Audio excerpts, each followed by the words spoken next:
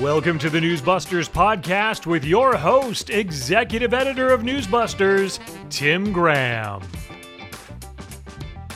Hello and welcome to the post-debate fracas.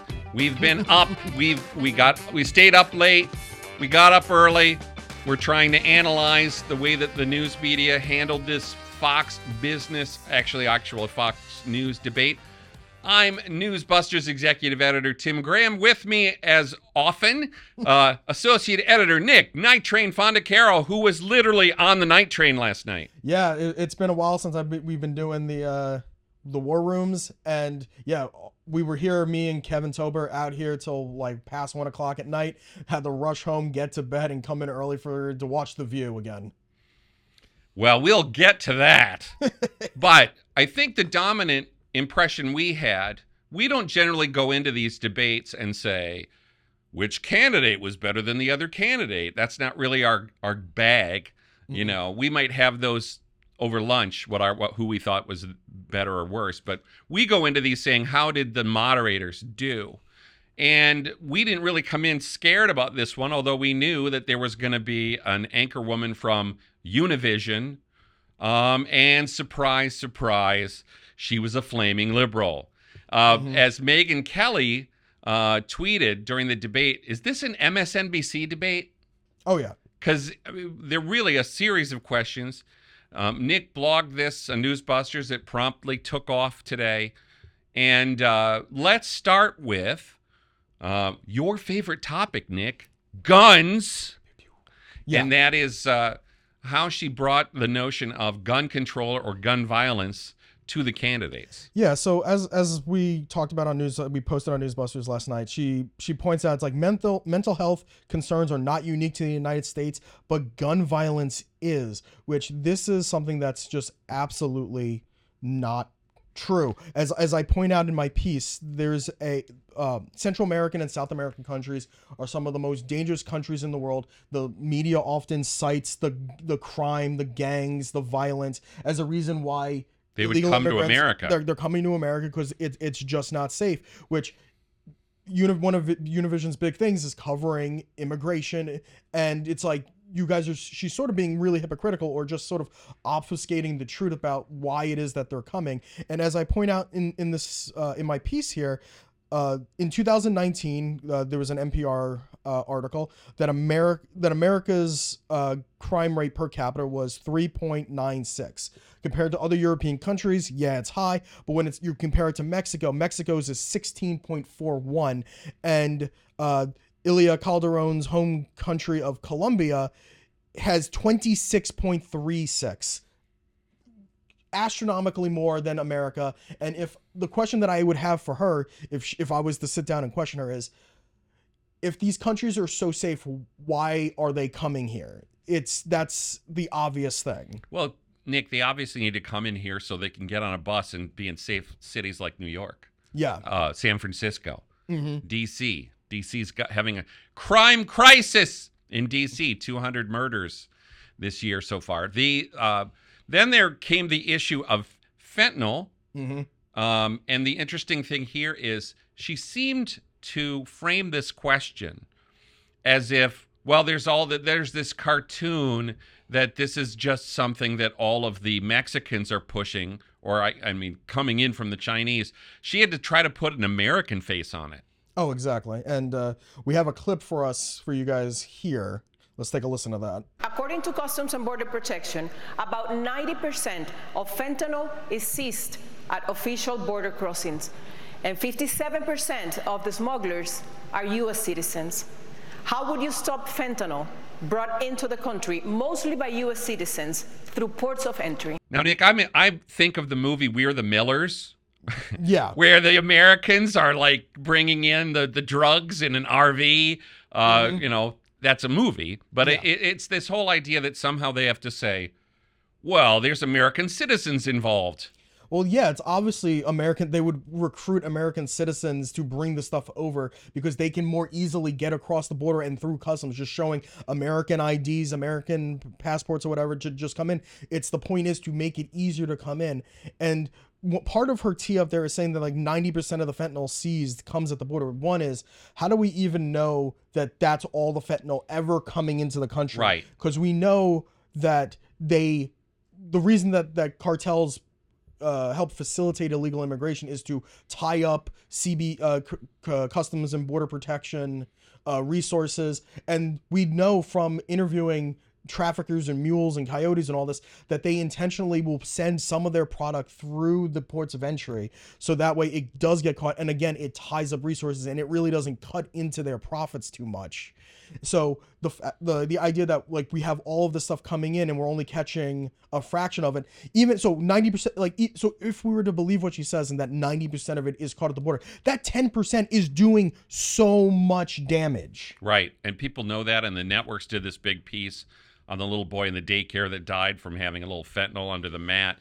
Then there was the whole question of, going after Ron DeSantis on the AP Black History curriculum in Florida, where she again went after this to somehow suggest DeSantis is insensitive to black people in America. Let's look.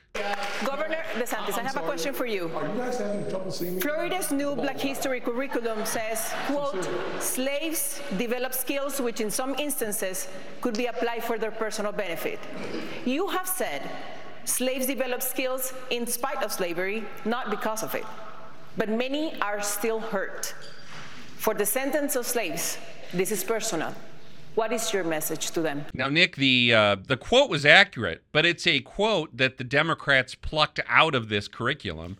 Mm-hmm. And even as the fact checkers like PolitiFact looked into this, said, well, there's a lot of context around it that says, yes, they get a full blast in how awful slavery was, so don't make it sound like Ron DeSantis wants to put a happy face on it. Yeah, she even points out, she's like, oh yeah, like you've said stuff contrary to this, that they've learned the skills despite slavery. But then she follows it up with, as we saw in the clip, but many are still hurt. Yeah, you're an emotionally insensitive human being.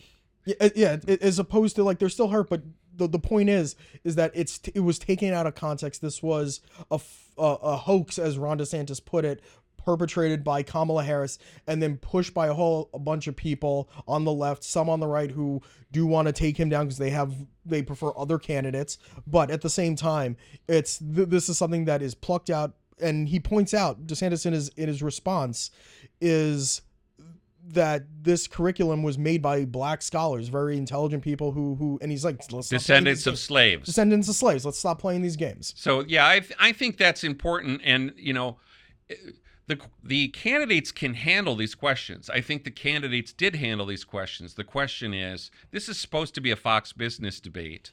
I had this small discussion with Mrs. Graham this morning. She said, well, shouldn't some of these questions get through? And I said, my point is simply, the Democrats will not have a primary debate on Fox News. So why should the Republicans have a debate with Univision? Exactly.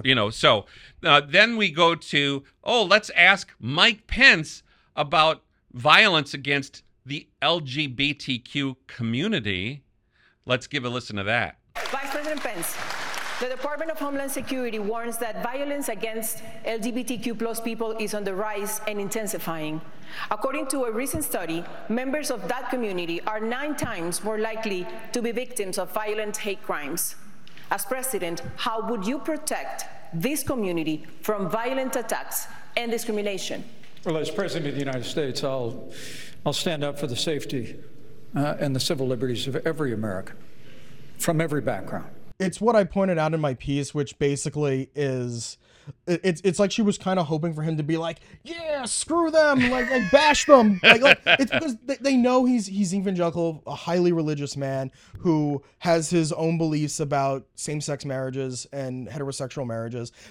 She set it up almost like expecting him to just bash them and be like, yeah, let's commit hate crimes. Yeah, I mean, obviously, I think he handled it by saying, we're going to protect all Americans. I think that when you are the president of the United States, you want to say we want crime to be low, and so it wasn't that the answer was bad, but the question was a leading question, and apparently the GLAAD, the Gay and Lesbian Alliance Against Debates on their issues, threw that question in, and they got it into a Republican debate. So that's quite a lineup. And then, of course, yes, she did also try to drag in the Dreamers. Our friend and colleague Jorge Bonilla was saying it would be refreshing if we didn't have the Spanish language network anchor brought in to ask the immigration question. Yeah, I just want to commend Jorge because he predicted it in his piece for MRC Latino. He basically predicted almost every single one of her questions. He goes, expect Calderon to ask questions on immigration, gun control, and other items from the left-wing policy poo-poo platter. That's very, very Jorge. He loves the poo-poo platter. But, and then there was the question about Mexico. Yeah. Right? Was that to Nikki Haley? Yeah, that was to Nikki Haley because a lot of the candidates, her, DeSantis, basically were just like, part of our policy on fighting drug trafficking and fighting the cartels is to actually fight them. Like, send special forces down there to disrupt them, take them out, literally. And she's just like, oh, what is what is this? Does this mean boots on the ground, drone strikes? And she basically parrots criticism from the Mexican president, where he calls those candidates and people who want the scoundrels. And Nikki Haley does the optimal thing, or I should say, Calderon also points out, or at least claims that Mexico is such an important trade partner and such an important partner on border security. And Nikki Haley points out, it's like, you're not a good partner if you're letting these drugs come through and they're killing 75,000 Americans a year. Like I said earlier, with the 10% that gets through, 75,000 Americans are dying because Mexico is letting these drug cartels just operate with impunity. And she's like, Mexico is letting them get away with what they're getting away with. And how is that a good partner? And this is where we have to underline again that as of present, as of the last few years, Univision is owned by a Mexican corporation. So for them to get defensive of Mexico as your trade partner, there almost ought to be a disclosure. Like, we're going to stick up for Mexico because our company's from Mexico. Yeah. But again, she handled the question just fine, but that's not the point. Yeah, that's like this New York Times headline here sort of describes what it is that we're sort of talking about. Ilia Calderon's question stands out of the debate, but they also had another headline for it of catches Republicans off guard. Republicans weren't caught off guard. They were throwing back her false premises for these questions right back at her. They were dealing with them fine enough. But what we've said on this podcast previously is that Republicans shouldn't be relying on a hostile, biased, dishonest press to question them on Republican policies when the media themselves just disavow these policies in general. So there are so many different Republican and right-leaning media outlets. This is Fox's second debate. There's Newsmax. There's News Nation, which is they're aiming themselves to be more of a center news outlet, which Univision is definitely not. They're definitely not. And News Nation is still relatively new. They haven't hosted a Republican debate, and it would be kind of interesting just to sort of put a flag down, let them do one. Just as long as it's not Chris Cuomo, Nick. Although he did do a town hall this week from East Palestine, so he is covering stuff that were big Republican things and doing stuff that the rest of the liberal media are sort of forgetting. But again, coming up, the third debate that I don't know if you say we're looking forward to it. No. We're not looking forward to it because we know it's going to be biased, but we're kind of half looking forward to it because it's giving us the show our listeners more of what we're talking about when we're talking about a biased press. The third debate is being hosted by NBC. But the way that the Republicans came after the Fox debate last night, you could hear it. People were talking about it today in the spin room, was that the candidates really were unhappy with the tone and tenor of the questions. And this is where we have to underline. In America, the Democrats never have to worry about hostile questions at a Democratic primary debate. In fact, in this cycle, Democrats don't even have to have a debate.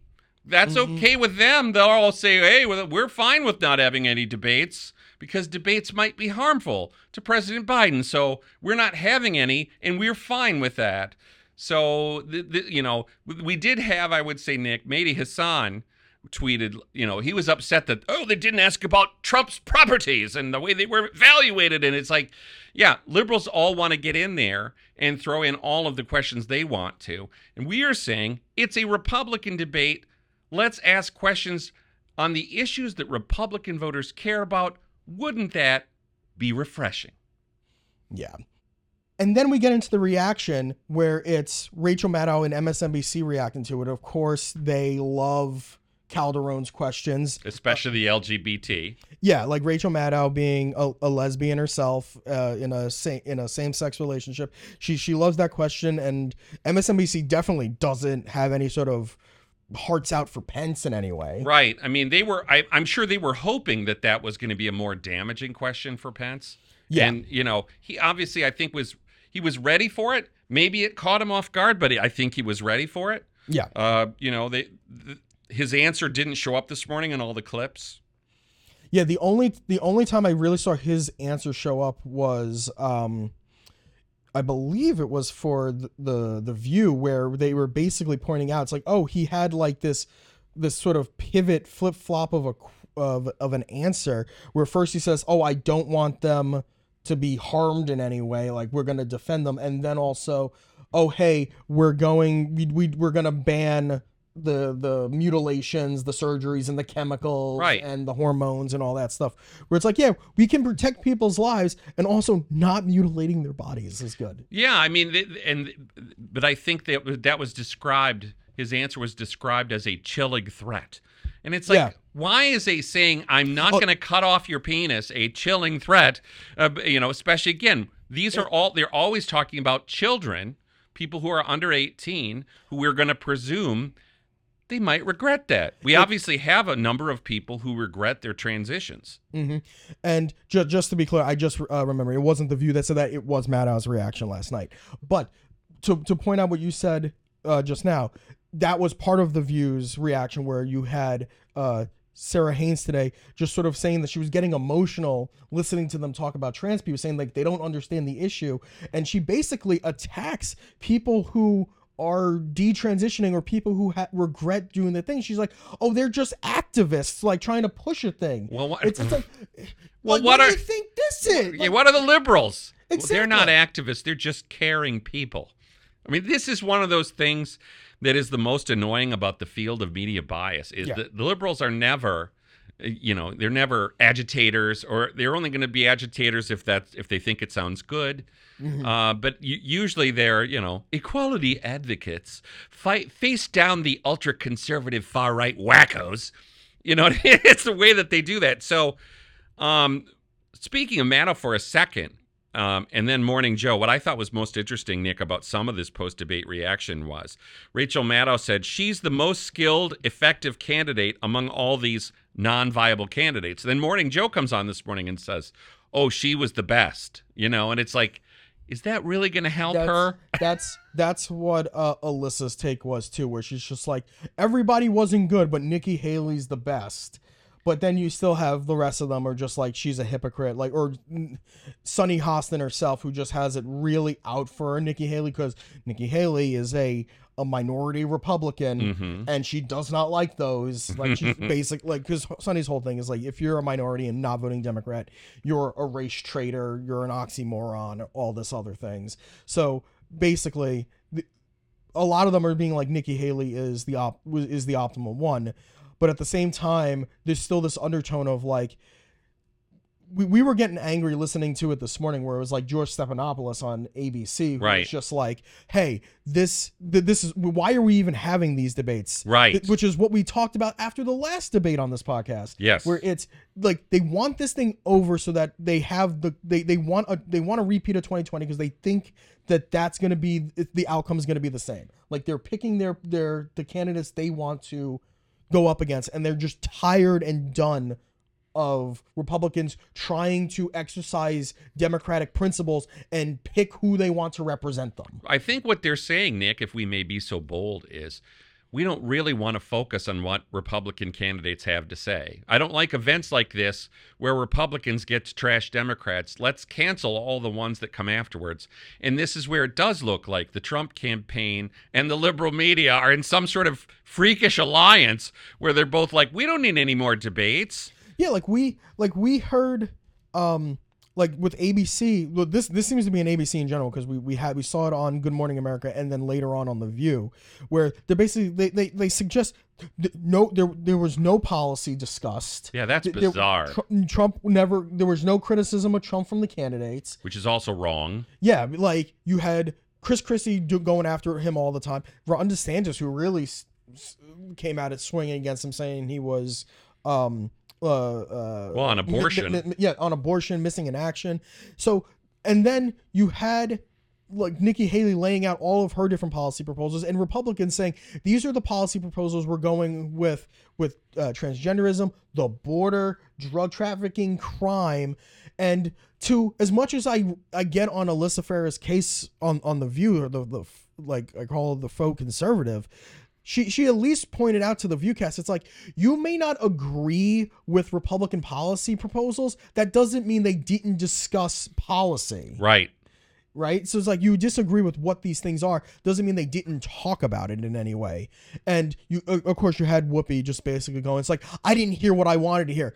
You're not going to vote for them anyway. Like, you're never going to hear what you want to hear. And I'm not going to hear what I want to hear when I listen to Democrat debates. Like, well, I think that we would come at a Democrat debate and say, wouldn't it be nice if a Democrat moderator actually asked them a question? Let's say, for example, like, and this wasn't a debate, but on Sunday, Margaret Brennan has AOC on and she says, you're driving a Tesla, which is a non-union automobile, and just talk about somebody who was caught off guard. Yeah. You know, that's kind of interesting. So I wouldn't say that a moderator shouldn't ask DeSantis about what he did in Florida or any of the candidates, asking them about their records. But we all know there's a way to do that that's sort of respectful, that's not like, gotcha. You know, I gotcha. That's what you end up presenting. So we have this, nobody talked about policy. Nobody attacked Trump. And the other thing they're all running around saying is, well, nobody stood out. These are like the seven dwarves. You know, they're trying to say, well, look, because there wasn't much movement in the polls after the last debate. There was some movement, like people, like some Nikki Haley went up a bunch. It's like no movement. Asa Hutchinson wasn't there. Like somebody got cut off. Yeah. Like there's movement. Well, yes, they had that stupid Survivor question. Yeah, we hadn't brought that up yet. Question, like, where they were like, God, you know, get out your marker and write down who you would like to, which candidate you'd like to eliminate. Like that is like I just want to say kudos to DeSantis for being like, that's disrespectful to my other competitors here. Like, we're not doing this. Speaking up for all of them. And Nikki Haley just being like, are you serious right now? Like what is this question? And there was just like a series of questions, even from the Fox moderators, that are just like Stu and Varney being like 1% at income inequality. Right. Like almost that was a surprise. A big surprise there. And then that was like one of like the earliest, one of the earliest questions. Yeah. And then one of their other follow-up questions was just to one of the candidates, like, do you agree with this? So it's just sort of, I mean, that's kind of a standard thing, but it depends on whether you're doing something that's just, I mean, that's kind of a Jim Lehrer question. And now, what say you on that topic?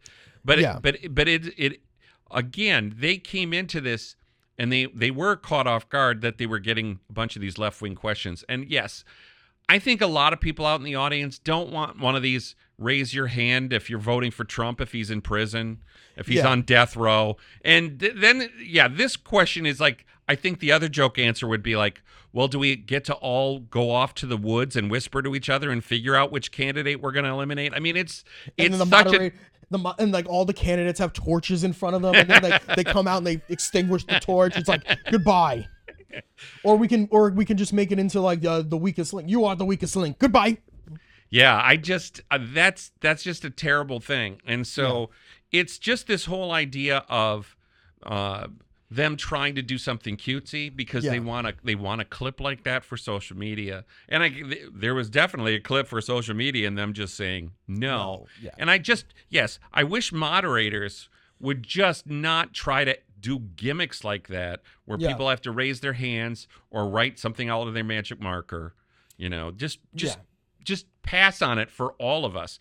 Let's discuss this for 1 second, Nick, and that is, I know that the average voter hates it when these guys all start talking over each other. On the other hand, you have to think that these guys have their campaign managers going, don't let them talk over you. Keep talking. Like the advice is, no, make it a total mess like the first Trump-Biden debate. Yeah. Like one of the people that stood out to me was like Burgum, because early on Burgum, when he wasn't getting any questions, he was just like making sure he got an answer in on a lot of different questions. And one of the moderators, I think it was Dana, was like, we're going to ask you questions.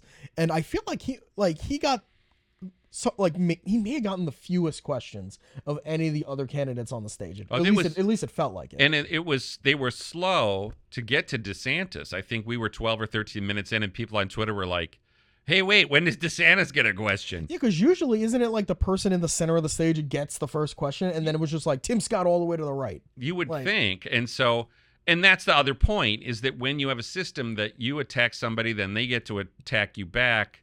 And then, so early on, it was like, Tim Scott's getting all the time. I mean, everybody can always complain about their time. And yes, you're right. Your campaign manager would say, if you're not getting a question, just start talking. But, I think that that's one of those things that on behalf of all of the Republican candidates, at some point, one of you has got to stop talking, and the moderators, that is their role, is to get in and tell you to do that. But I was sort of upset at this whole notion that, why are we having these debates? Nobody stood out. Nobody distinguished themselves. And I thought we got a lot of good conservative answers. And they're the sort of thing that's, if you have independent voters who are watching these things, they're going to get a better idea of what Republicans actually think about things and the solutions that they would actually propose. So I would just say, yes, if you look at the polls, you can say, well, Trump's ahead 40, call it a day. It's so early. Obviously in other cycles, it's been early. Now, we know that Sonny Hostin said, I don't want them to do any polls until Trump's on trial in Georgia on TV or something. Yeah. I think people were looking to see if Trump was punished by the Republican voters in any way for being a no-show. That didn't happen last time. We're probably going to guess it's not going to happen this time. And now there's word that he's going to skip the next one. Mm-hmm. I mean, I think the answer is he's going to keep skipping them until he actually gets punished for it. Mm-hmm. So we'll see how that turns out. Let's talk for a minute, Nick, about this morning and the beginning of we are recording on Thursday. If you just so you know, because we wanted to do that immediate post debate, especially considering that we've been referring to last night. Yes, yeah. We want to underline for people that we are doing this on Thursday to be immediate and put a chunk of this out on video so you can look at it. Yeah, and we just want to pre-record it just so we can get all of our, everything is just fresh in our heads. It's the media's immediate reaction after the fact and their spin immediately after the fact. And so I wanted to bring up the Thursday morning impeachment chatter. Ooh. So we're recording before the whole Thursday hearing today, but we just wanted to underline that obviously, for one, I saw Ryan Nobles on Morning Joe this morning, and he was trying really hard to say, well, there's no crime here, because if Biden was taking thousands of dollars at his house, well, he wasn't running for president at the time he took thousands of dollars at his house from China. So, I mean, this is where they do this thing where they're like, it's not a scandal. Well, now, even if it's a scandal, it's not a crime. I mean, the spin is so enthusiastic, but it looks like nobody's beaten Stephanopoulos today. Oh, yeah. It's his history with the Clintons. So it's like, of course he's going to have an opinion and say stuff about impeachments of Democrats. It's like he's back in Ken Starr mode where it's like, come and get him. Yeah, we're going to bimbo patrol all of our opponents. And yeah, what did he say? It's an impeachment with no evidence? Yeah, again, he's like the first impeachment inquiry into a President Biden despite no evidence of an impeachable offense. It's the first time there was an impeachment without evidence.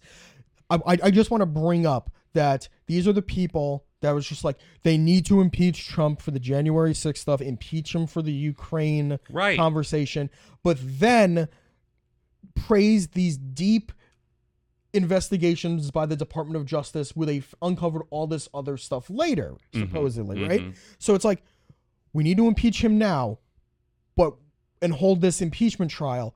But there was all this other evidence left that you're now praising later that the Democrats didn't have on the table. So we're praising a rushed Democratic ran impeachment trial that didn't have all the evidence. Well, this was my problem with what Ryan Nobles was trying to say, which is like, well, you have to have a crime.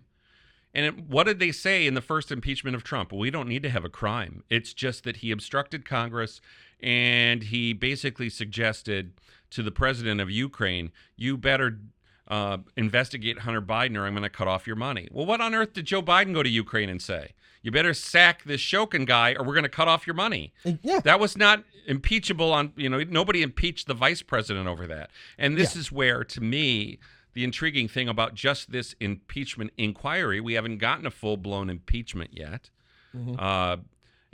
Obviously, the George Stephanopoulos of the world are very upset because they wanted the 4 indictments with the 91 counts, and they can't stop talking about that. And when the House says, "Okay, I'm gonna trump you with some Biden impeachment," and they're like, "No, you have no evidence," and it's like, this is where I'm like, hey, there's a lot of things they've done against Trump where they didn't have evidence. They had talk of P-tapes, they had phony dossiers.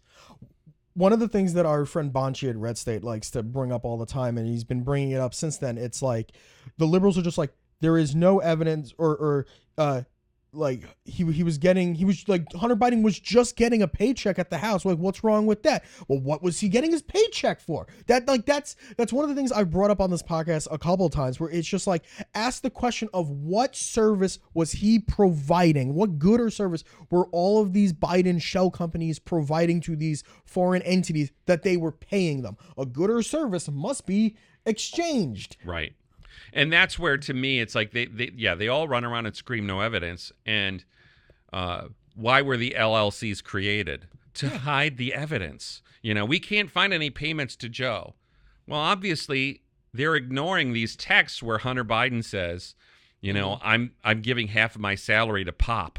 There's 10% for the big guy. All of these things, they're always like, no evidence. Don't pay any attention to that over there. And so this week, it's the Wire with the address of Biden's home in Wilmington, and they're like, still no evidence.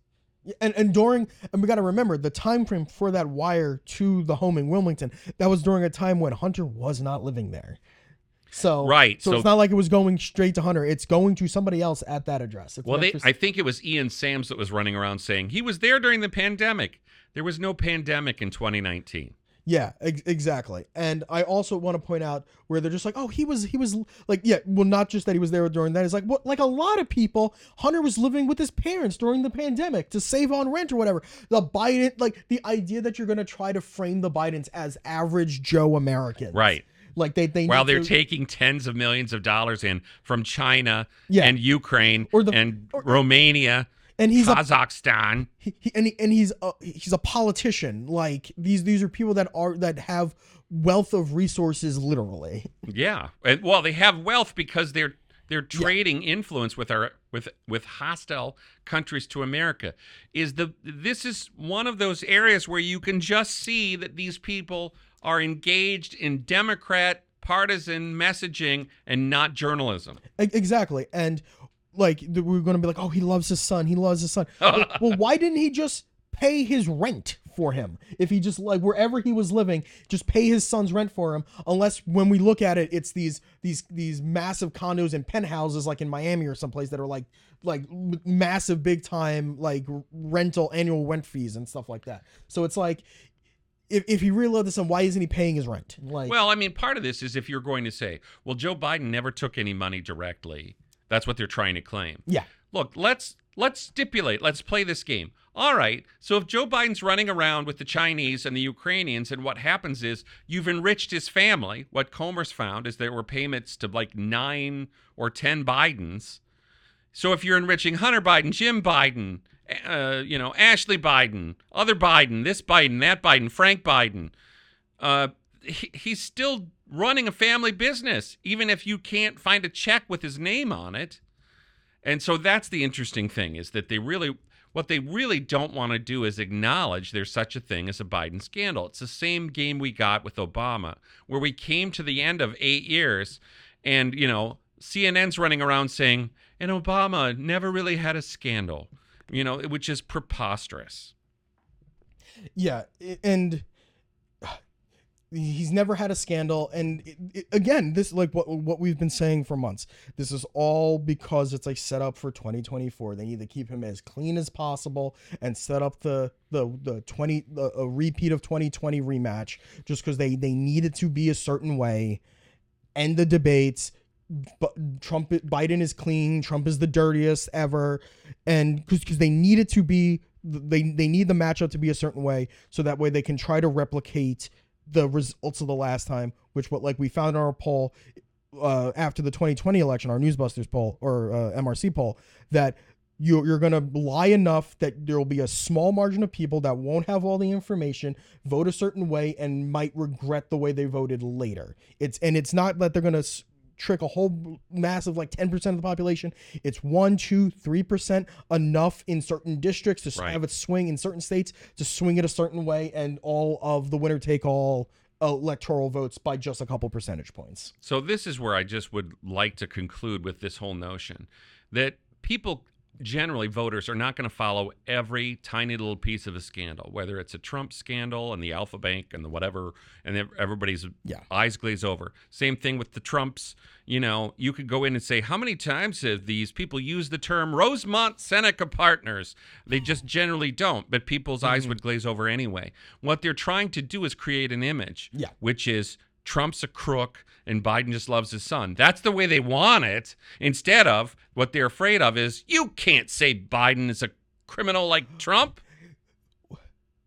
So a thing that I just thought of is basically, it's like they're almost saying that Trump doesn't love his kids, where it's like the argument could just be the reverse of, oh, Trump does all this stuff because he's trying to set up an empire to leave to his kids later so that they're well off later. Things they've never said.